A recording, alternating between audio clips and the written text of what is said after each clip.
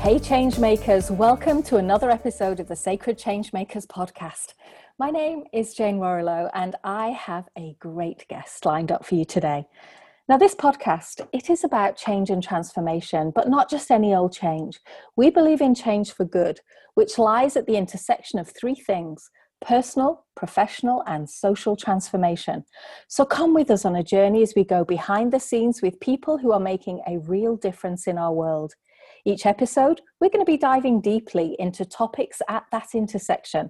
Sometimes we'll be interviewing thought leaders, and sometimes we'll be leading deep dive conversations tackling the challenging issues of our times. Before I introduce today's guest, I want to ask a favor. It won't take a minute, and it would make a huge difference to us. Would you please go to iTunes or whatever app you're listening to us on and subscribe and leave a rating and review? It helps us to share our message of inspirational change with as many people as we can, and it helps our guests get their messages out to more people. So thank you. So let me ask you, are you ready to be inspired?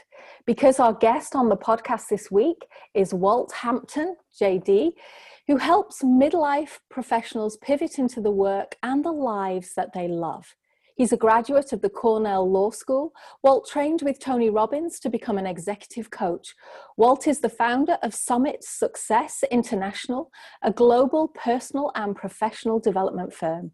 His passions are high altitude mountaineering, ultra distance running, and adventure photography. He lives with his wife and business partner, the author Anne Shibani, in Castletownshend Island. Welcome, Walt. I am so thrilled to be with you, Jane. Thank you so much for having me. I know, me too. I tell you, I can't contain my excitement, Walt, to actually talk to you. And part of that is because of the title that you gave us for our conversation today. Is Sabbath obsolete? It's so intriguing to me. But before we dive into that conversation about, what that truly means, I'd love our listeners to get just a deeper sense of you. The human behind the bio.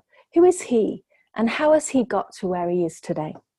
So like the secret lives of priests, I have a secret life as a monk. I'm the oldest son of an Irish Catholic mother, which meant that I had to go to the seminary, which I dutifully did. I spent 6 years in the Roman Catholic seminary until I was found one too many times beneath the rector's window with some sweet young thing. And it was suggested that perhaps that wasn't my calling. And my dad was a physician, so door number 2 was medical school, which I went to happily and loved until I decided that I didn't really like sick people.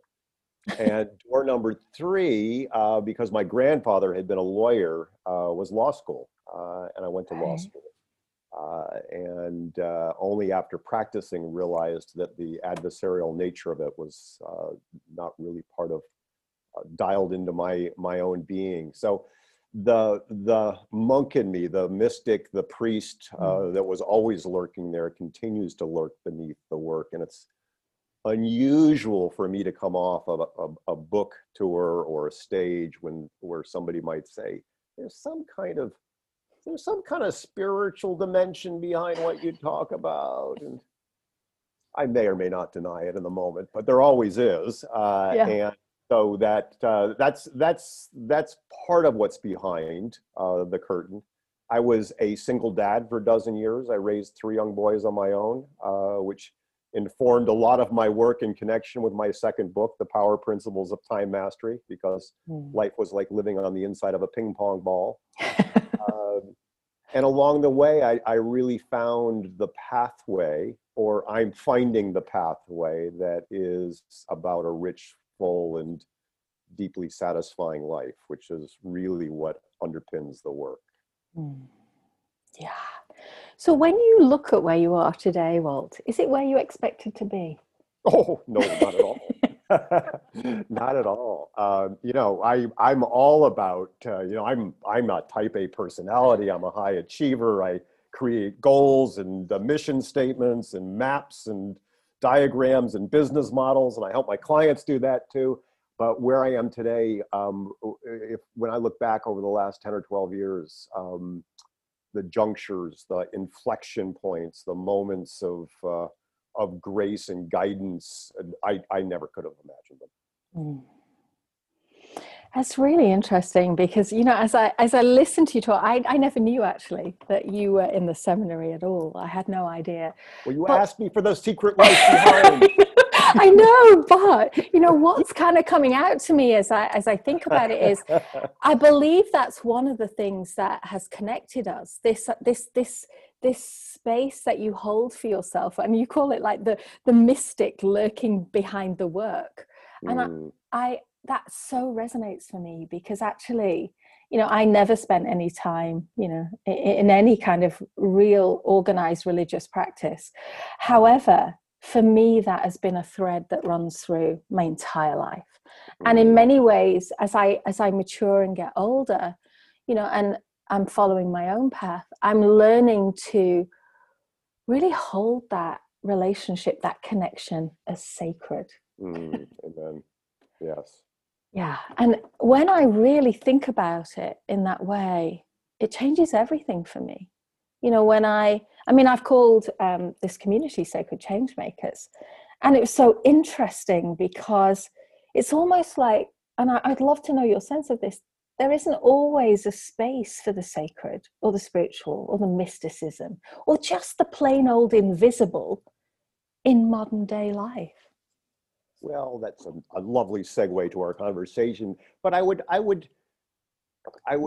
frame it a slightly different way, Jane. I think I think the sacred and the sacred space is always there, just like the divine is always within us. It's just ours to recognize.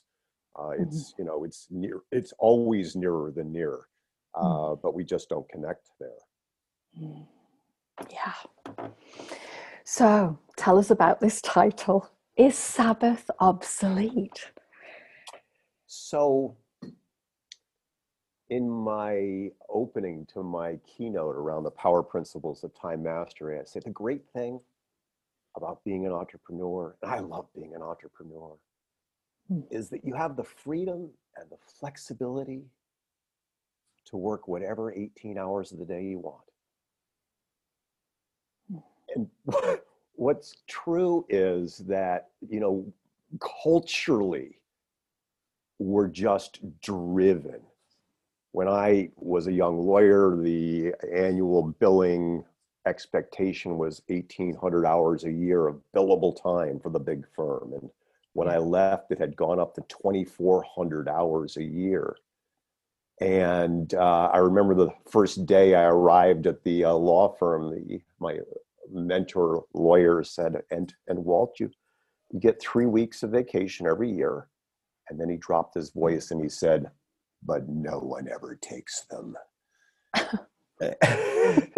and so we have a culture of speed. You know, to succeed means to work longer, harder, faster. And the idea of any type of rest is something that's completely countercultural in the high achieving sector of our lives.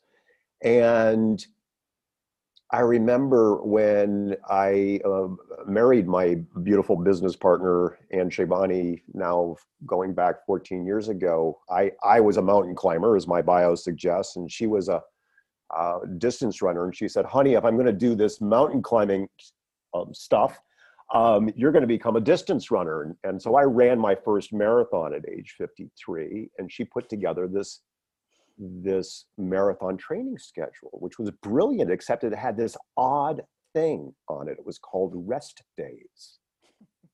And I said, really? What are these things, rest days? And she said, well, those are the days we don't run. I said, but honey, we're runners. She said, yes, but you need to rest in order to get stronger. And so there are areas of our lives where we know that rest is important. I mean, we're not designed as machines to work 24/7, 365, and yet most of us do. And this idea of Sabbath was kind of hardwired into our evolutionary structure. You know, it comes down regardless of your traditional background, your scriptural background, the idea of Sabbath was kind of built in. It's in Genesis 1:1. On the seventh day, there was rest. And yet we have lost that. And so that question is one that I grapple with, is the idea of Sabbath, big or small, formal or informal, religious, irreligious, that idea of rest, of Sabbath that allows us to connect with that divine space we talked about. Is it obsolete? Is it something that is kind of out of fashion? Mm. Wow. And, as I listen to you talking there, everything that you're saying resonates, because having worked in, global corporations around the world, I know this to be true, and not just to be your experience. This has absolutely been my experience, my clients' experience. And it's so challenging for us to live in this way. And as I listened to you, I was reminded, I watched on Netflix this week, David Attenborough's amazing witness statement about the earth. Mm-hmm. And what you're talking about here, the principle of is Sabbath obsolete, the principle of rest in farming, the principle of how we have, kind of extracted more than what we need from the earth, and continue to do so in the pursuit of profit. I see that this is a systemic thing. It's not just something that we as individuals and as humans are challenged with. Yeah, I remember growing up railing against it. I grew up in the Northeast of the United States. So in the late 60s, early 70s, I suppose even into the late 70s, we had what were called the Blue Laws. And the Blue Laws were the governmental imposition of Sabbath. The stores were closed on Sundays. Right. And, so there was some type of structural recognition that there ought to be a time off. And, every now and then you start hearing noise that, well, maybe we shouldn't start Black Friday at 7:05 after Thanksgiving dinner on the day before Friday. Right. But still, there's this idea that we're constantly on. And as you say, we're constantly on with respect to our natural resources, with respect to we've lost touch with our own rhythms, our own connection with the earth, our connection with just the day and night cycles. It's all gone. Yeah. And this period that we're in now has, I think, almost untethered us further. I have been thinking a lot about this over the last 7 months. It's almost as if time has become featureless. Yeah. And all of the, or many of the rhythms that we used to have of weeks and weekends and holidays, it's just completely gone. And for those of us who are entrepreneurs, there's like no place to like anchor yourself in the rhythm of a week. And Ann and I, we love what we do, but if we're not like somewhere or doing something like running or climbing, it's like, well, let's go work. I know it's Sunday morning, but let's go work.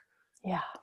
So, so it's almost as if this time has exacerbated this, and there's so much fatigue, Jane, right now, that fatigue is everywhere, and we're desperate for rest. Yeah. And I totally agree with you, because it's interesting. Even for myself, I notice exactly what you've just said there. It's like my default setting is to sit down in front of my computer and work. And I don't know when that happened in my life. And as I raise my awareness to it, of course, I notice it, and then I make conscious choices about whether I'm going to do it or not. However, it's like, it's always there, a bit like you described the mystical always lurking behind. It's like, even sometimes, particularly right now, I feel like I have a belief somewhere that I should be working, when it's the weekend. And of course, I shouldn't be working at all. And I find myself getting so passionate about the work I do. I find myself feeling there's so much to be done in this beautiful world of ours to turn the ship around, that I can't waste a single minute of this time I've been given. I need to be on it, plugged in, connected, doing it. And I notice how I fight myself in that. And I just wondered, because you're so you're so skilled at this, Walt. If there are other people like me that are listening to us talking now, I mean, what do we do when we find ourselves in this space where like work seems to be paramount, and the things that matter most, like for me, children, grandchildren, family, time with friends, all those things that have been so limited for us now, let me say that, because of course we're recording this conversation in October when some people are still quarantined in some countries, and the US in some states is still, you know, at different levels of quarantine. So what do we do when how do we even realize that this is what's running our show? So I can tell you one index of trouble is when you connect at the end of the day and you're cuddling with your beautiful spouse and you begin to talk about your Infusionsoft open rates or the effectiveness of your, that's not a good sign. It's not good. So that's a sign that things are bad. We need to go a different direction. Yes, Infusionsoft does not belong in the bedroom. I looked at it. She was in the middle of a laundry, so I looked at her and said, "What are you talking about? Where are we?" Oh so my God. That's a bad sign. But so I think, you know, she has a wonderful quote. I don't know that it's hers, but she says, and I've appropriated it. It's when with discipline comes freedom. And I think if we want the freedom to engage all of the things that matter in our lives, I think if we want to reconnect with the sacred, I love Paul Tillich's The Ground of All Being, you know, that to reconnect with that divine ground of all being. We want that space. We actually have to begin to structure it. So perhaps we need to create some Sabbath for ourselves. And, you know, in the monastic life, there is work and there is prayer and there's a rhythm to the day. And I think that it's important for us to look for ways to structure our days and our weeks that give us, even within that discipline, that give us that access to the space that we need. Because the space to connect, the stillness to connect, that's where our power is. If we keep on reverting back to the keyboard, back into the mix, and like you, Jane, I love my work. I am just driven to make a difference in the world and to see that other people light up with their work. I'm driven to do that. And yet I know, just like with my mountain climbing and my running, that if I rest, I come back to it stronger. It's just, you know, a question of remembering it day in and day out. Yeah. And I think you're absolutely right. That's my experience too. If I do rest, if I do structure time away from the business then that's when I have my best insights. That's when the stuff really flows to me, or I realize something that if I was still mired in the day-to-day of the business, I wouldn't notice at all. I know. So, and the challenge right now is even in the midst of this contourless time, to seize that and to do that. So Anne and I were in Bariloche, Argentina for 2 months, December and January, simply because we wanted to and we could. We weren't going there on vacation. We were simply escaping the 53rd parallel and seeking some sun and warmth.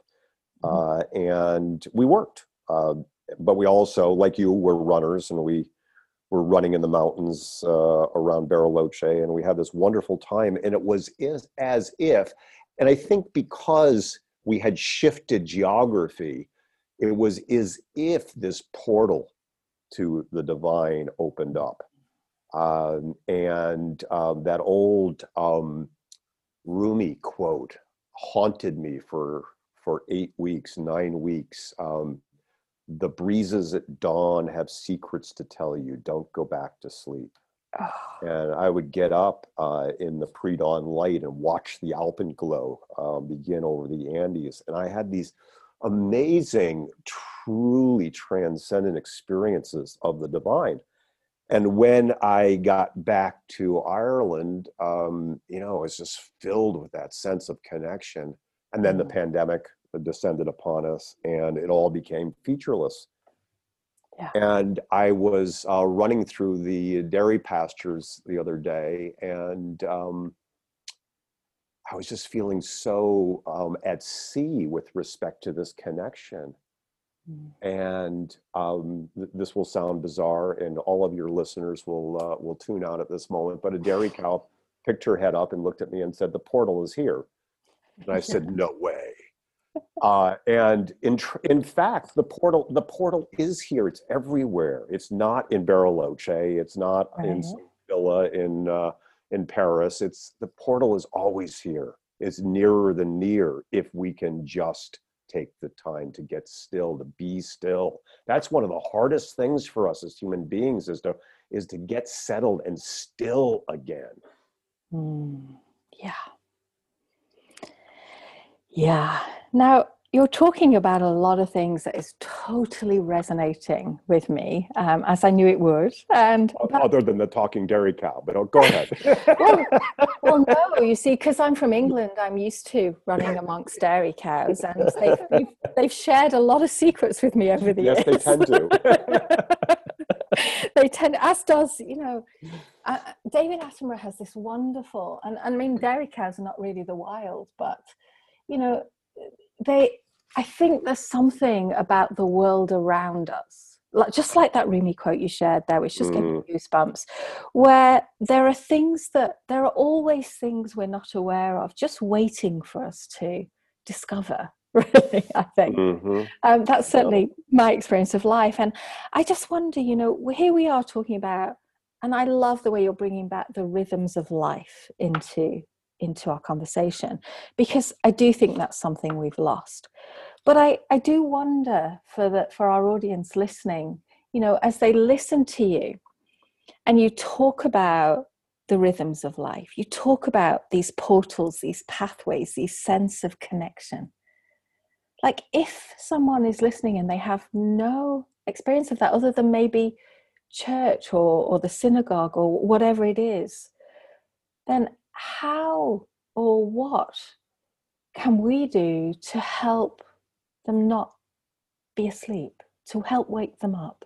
I mean, what's your sense of that because I know it's part of what you do.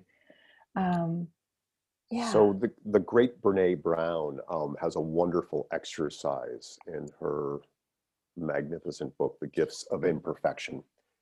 And the exercise is to write out your ingredients for joy and meaning.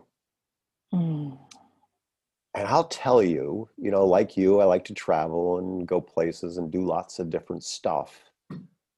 But usually our ingredients for joy and meaning are really, really, really, really simple. They're not complicated at all. You know, mine is sitting in my rocker looking out at the sea with my beautiful wife and business partner, Anne. It's that simple. That's my ingredients. So connecting again with what brings you joy and meaning, I think, is a really good place to begin. And then for some type of practice, I've been a Vipassana meditator for going on 30 years now. Very simple breath meditation. I was introduced to it by the great Joseph Goldstein up at the Barre Center for Insight Meditation in Barre, Massachusetts.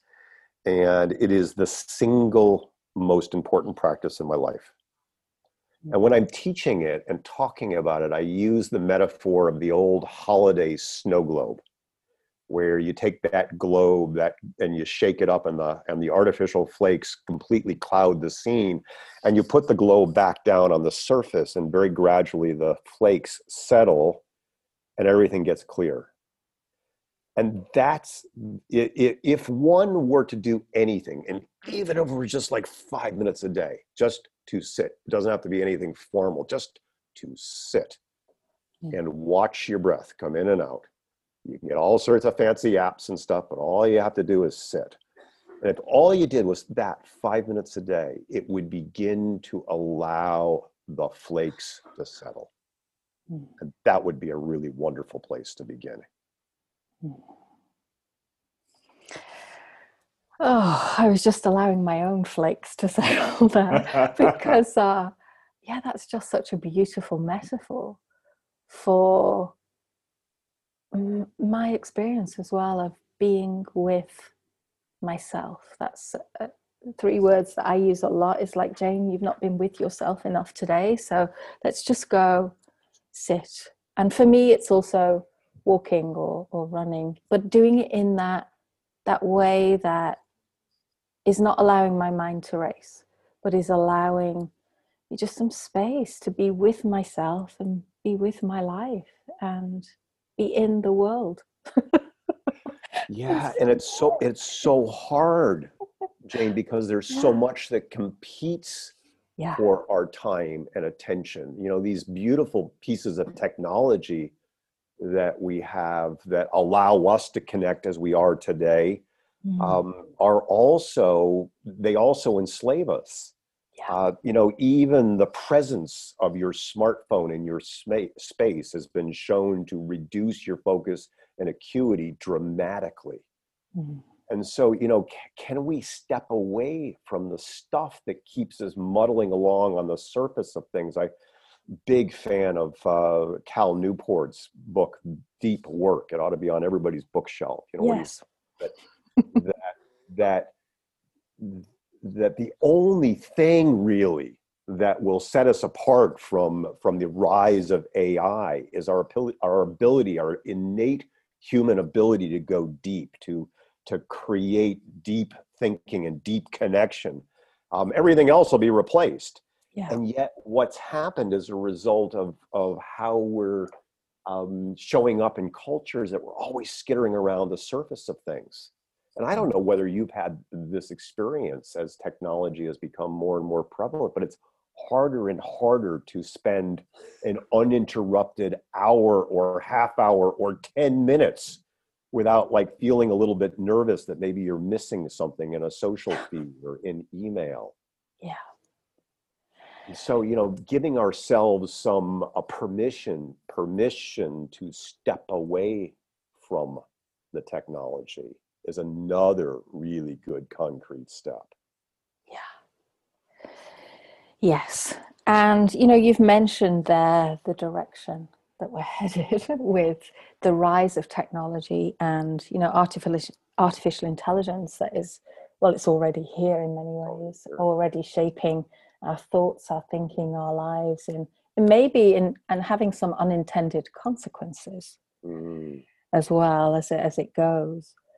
But, you know, I kind of wonder about one of the things that we talk about a lot at Sacred Changemakers is a calling that we each have, maybe not even just one calling, but throughout our lives there are these callings almost from the divine that call us to our sacred work in some way. And I just wondered if that's been something that you've noticed in your life. Have you felt a calling to this deep work? So I had an uncanny experience. I was the valedictory speaker, the commencement speaker for my college class in 1979. And I was cleaning out the house I had owned for 20 years in 2018, just before we sold it outside of Hartford, Connecticut. And there was the valedictory speech, the whole transcript of it. And I gasped in that moment because my first book, Journeys on the Edge, which was published in 2011, the theme was exactly the same. Oh, wow. The arc of the commencement speech and the arc of Journeys on the Edge, the same arc, the same message.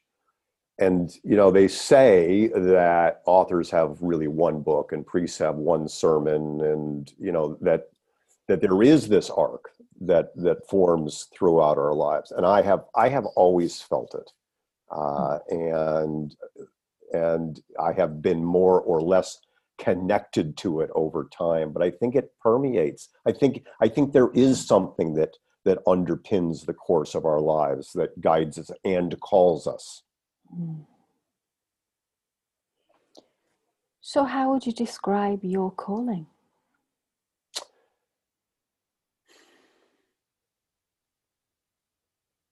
I am a priest of possibility. Oh my gosh. I love that. Mm-hmm. Yeah. A priest of possibility. And I know you do a lot of work with individuals, but I just wonder if there is a bridge that exists for you. And I have a sense of what it might be, but I'm not going to go there because I want to hear you talk to this, which is a bridge of change that is not just about being an advocate for individual change in the world, but also to create that pathway, really, or that bridge to what the world needs now. Mm. One of my top 5 favorite quotes, I was going to say 3, but I have 5, is the Howard Thurman quote. It says, "Don't ask what the world needs. Yeah.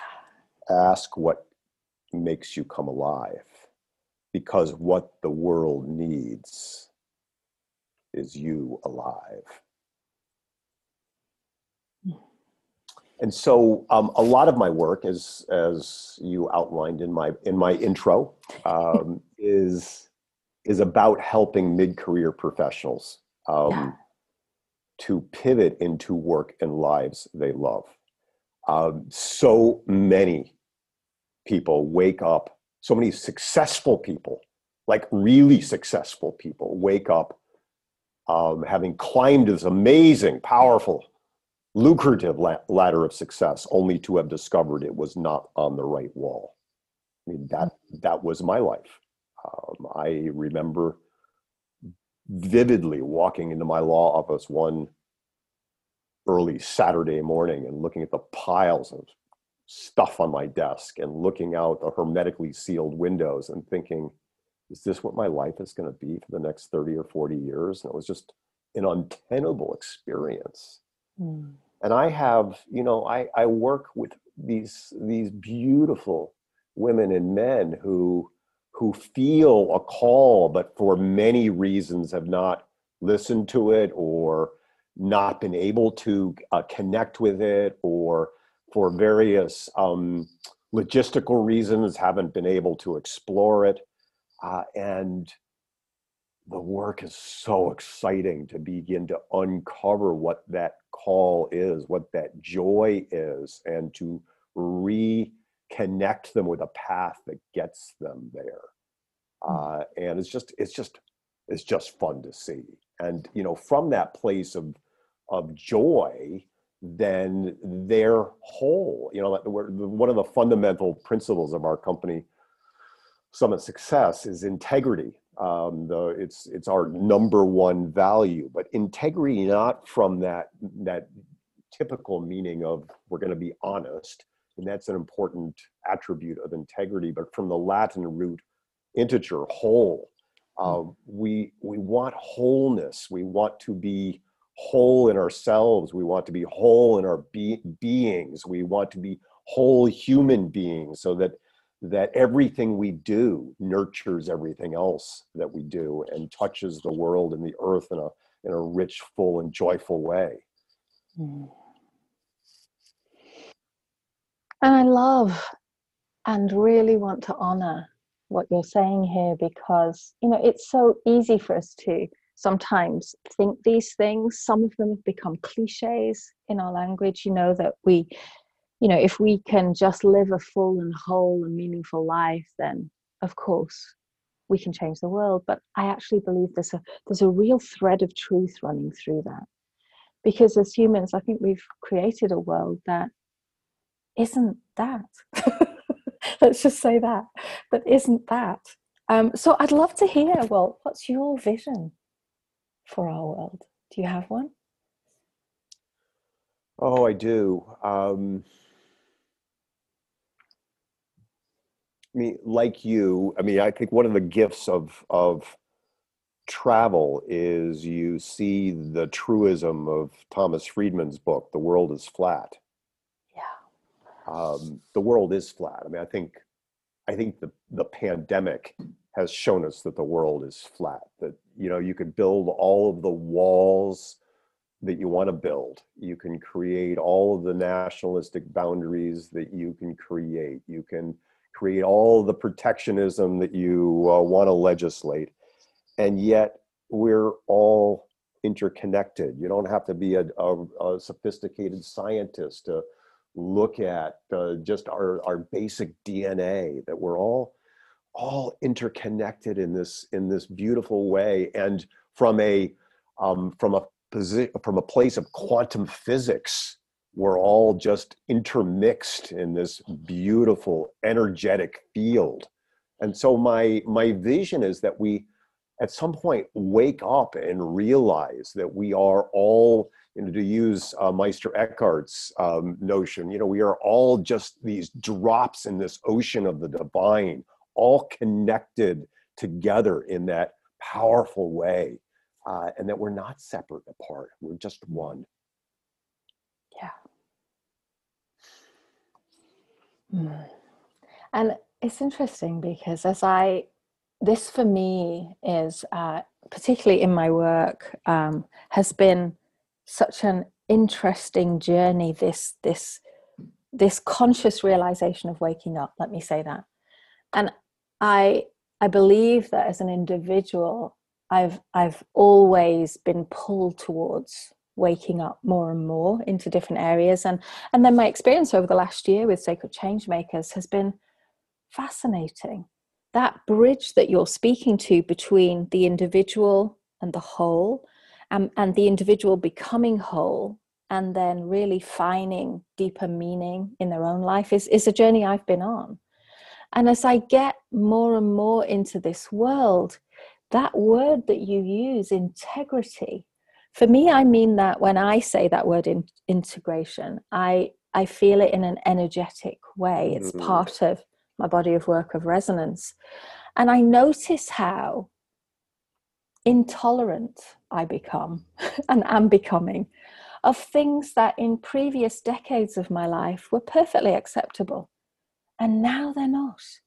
It's like my life is almost aligning with a different way of being in the world as I wake up, as I realize the impacts that, for example, for me, it's been, one of them has been eating meat out of the mainstream agriculture process here in the US, and what the implications are of that. And how that no longer, just for me, I'm not saying everybody should do this, but from my perspective has been that, okay, so I don't want to be a part of that anymore. So that's not in alignment anymore. It doesn't feel like I'm in integrity if my work is shifting in this direction and that part of my life no longer fits.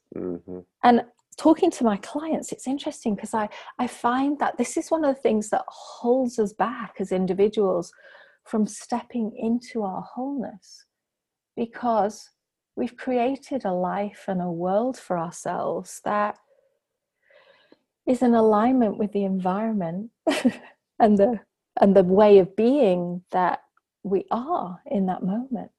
So when people think about changes, when people think about creating a life for themselves and becoming whole as an individual, I notice the fear in myself And I notice the fear of the uncertainty in my clients as well. And I just wondered if that's something that you notice as you're in this process of helping individuals to really give themselves permission to step away, to really, wake up to what the possibilities of life for themselves. Then what is it that you notice prevents that? Well, I'll give you the obvious answer, which is fear. We're afraid. Yeah. We're afraid of what we don't know. We're afraid of discomfort. We're afraid of change. But it's also, there's an interesting corollary, and that's that we just take everything so damn seriously. And that perhaps, if we can reclaim some sense of Sabbath, we can reclaim some sense of curiosity and play. Right. I just, when I'm working, even when I'm working with somebody, building out an Infusionsoft funnel or, right. trying a new lead magnet, it's like, what would it be like just to experiment with this, just to play with it? I don't know where it will go. We've lost so my Irish Catholic mother was a pretty hard taskmaster. If I brought home a report card and it had a B- on it, she'd say, well, honey, an A would be better. And if I came home with an A+, she'd say, oh, but did you, I don't know, were there bonus points on the, it's like, I became pretty neurotic, which explains a lot why I'm listening to Dairy Cows.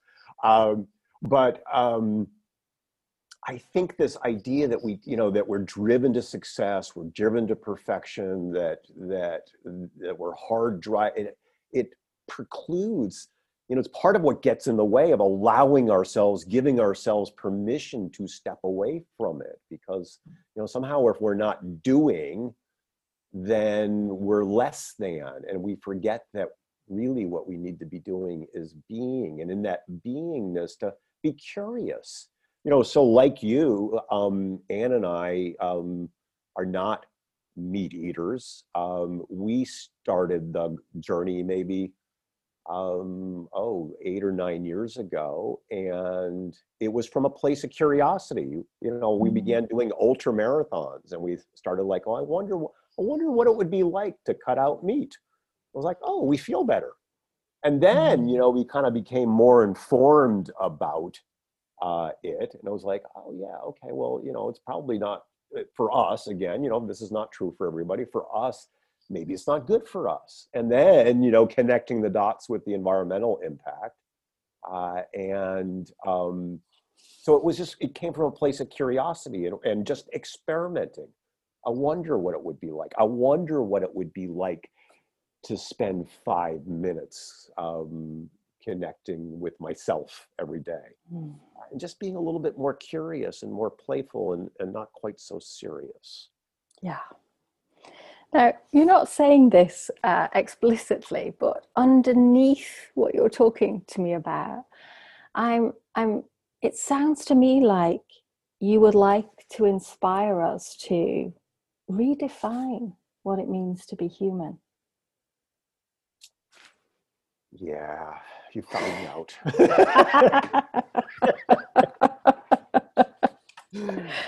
Yeah, because at the end of our lives, we're not going to wish that we had networked more or tweeted more or updated our Facebook status more frequently or closed more deals or had more Zoom calls or, what will matter is whether we have connected with our heart, whether we have connected with those we love, that we have done the work that answers the call, that we have, as Jack Kornfield in his beautiful book says, we've lived without regret. Yeah. So what needs to happen in your life for you to, at the end, find yourself in that space? Oh, well, we teach what we most need to know. Don't we just? we teach we teach what we most need to know, and it's part of the beauty and grace of the work we both do, is that we see in the mirror of our work every single day where we need to grow and Yeah. change. And so I feel very blessed. I feel very blessed to be able to work with the brilliant and beautiful clients I am privileged to serve, and to have that mirror reflected back and to share that journey. But it's also just so revisiting on my cushion every day, revisiting in my journaling and my writing and my prayer and my reflection, what it means to live a whole life, and to look for those areas where, and every day I can find those areas where I can make change, make some sacred change, that will allow me to show up in the world as a more effective and resourceful version of myself. Mm. And as I'm listening to that, I love it. And there's a part of me that realizes that our work in that space is never done till we take our last breath. It's continuously emerging and evolving. It's like there's movement there. Whereas I notice with some people that I work with that they sometimes think a calling, or what it means to live a whole life, is a destination to get to. Like you can say, okay, yeah, I've done that now. Which is, I think, a bit of the materialist, capitalist kind of entrenched beliefs that we have, that we've things that we've to achieve as we go. But this, to me, doesn't have that texture. It has a very different rhythm and fluidity and almost energy with it. Do you know what I mean? Yes. I don't know. I'm blanking on the author right now, but there's a beautiful, beautiful poem called "The Journey to Ithacus," and there's a line in there: "Ask that the journey be long." Oh, And the whole poem is about this mythical journey to the destination. But right. along the way, there are dragons and obstacles, and when you finally get to the destination, um, it is not that destination that really has lit you up. It's all the challenges, all of the obstacles, all of the experiences that we've had along the way. And like you, I have clients, even in the business space, they'll say, well, when will this stuff be done? And Yes. my response always is, please God, may it never be done. Yes. Please God, may it never be done. May we always, every single day, be able to wake up and to create and to recreate anew, to be Yeah. playful, to be curious, to be experimenting. May it never be done, because it always is a work in process. Oh, I just feel my body exhale as you say that. It's like, yes, thank you for giving me some language around that, because that's really helpful, Walt. Mhm. Because sometimes I struggle, like I feel the energy of what I'm trying to say. I get a real felt, visceral sense of it. And Mhm. yet trying to put words to it kind of collapses it in a way into Mhm. something less than. That's the only way I can describe it. And I Mhm. sometimes wonder if we actually have the language we need for where we're headed in this world. Well, Oh, but the language is a language without words, mm, Jane, and that brings us back to the place of beginning, which is, it's only found in Sabbath, it's only found in rest, it's only found in stillness. Our hearts always know, but it's only in silence and stillness that we can reforge that connection with that place that always knows. And in that silent place, that still small voice, that the prophets describe, not in the thunder, it's not in the wind, it's that still small voice that's deep inside the silence. That's where we reconnect with it all. Yes, beautifully said. So I love the way we've come full circle in this conversation. It just feels so complete to me now. But I want to ask you one final question, which is just simply this: that if there was something you wished we'd get to today, something that you would want to share with our listeners, something that maybe that's alive for you in this moment, what might it be? Stop and breathe. Just stop for a moment and just breathe. Breathe in the air. And just put your hand on your heart, this beautiful heart that you didn't have to work for, that you didn't have to achieve, that just beats inside your body, this great gift that's is our lives, and just feel it. Be in your life and just feel it. And say that one prayer that is the only prayer that matters, which is thank you.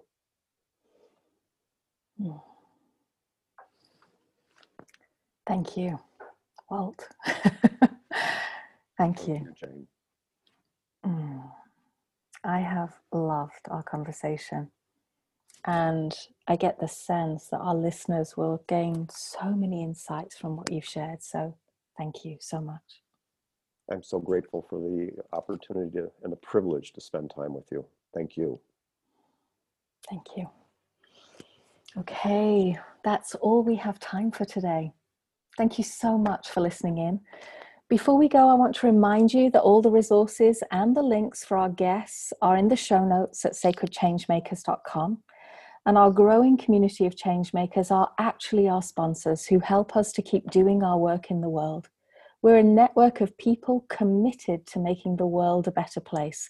We support each other to grow personally and professionally, and together we are making a direct impact aligned with the United Nations Sustainable Development Goals, all visible on our website.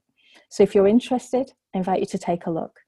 It's time to build a bridge from what you want in life to include what the world needs from you. Together we can make a meaningful difference. Again, you can find us at sacredchangemakers.com. And if our episode resonated with you today, I hope you'll consider joining us. So for now, I just want to say thank you. Thank you for listening.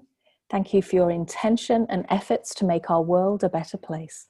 Until next time, lots of love.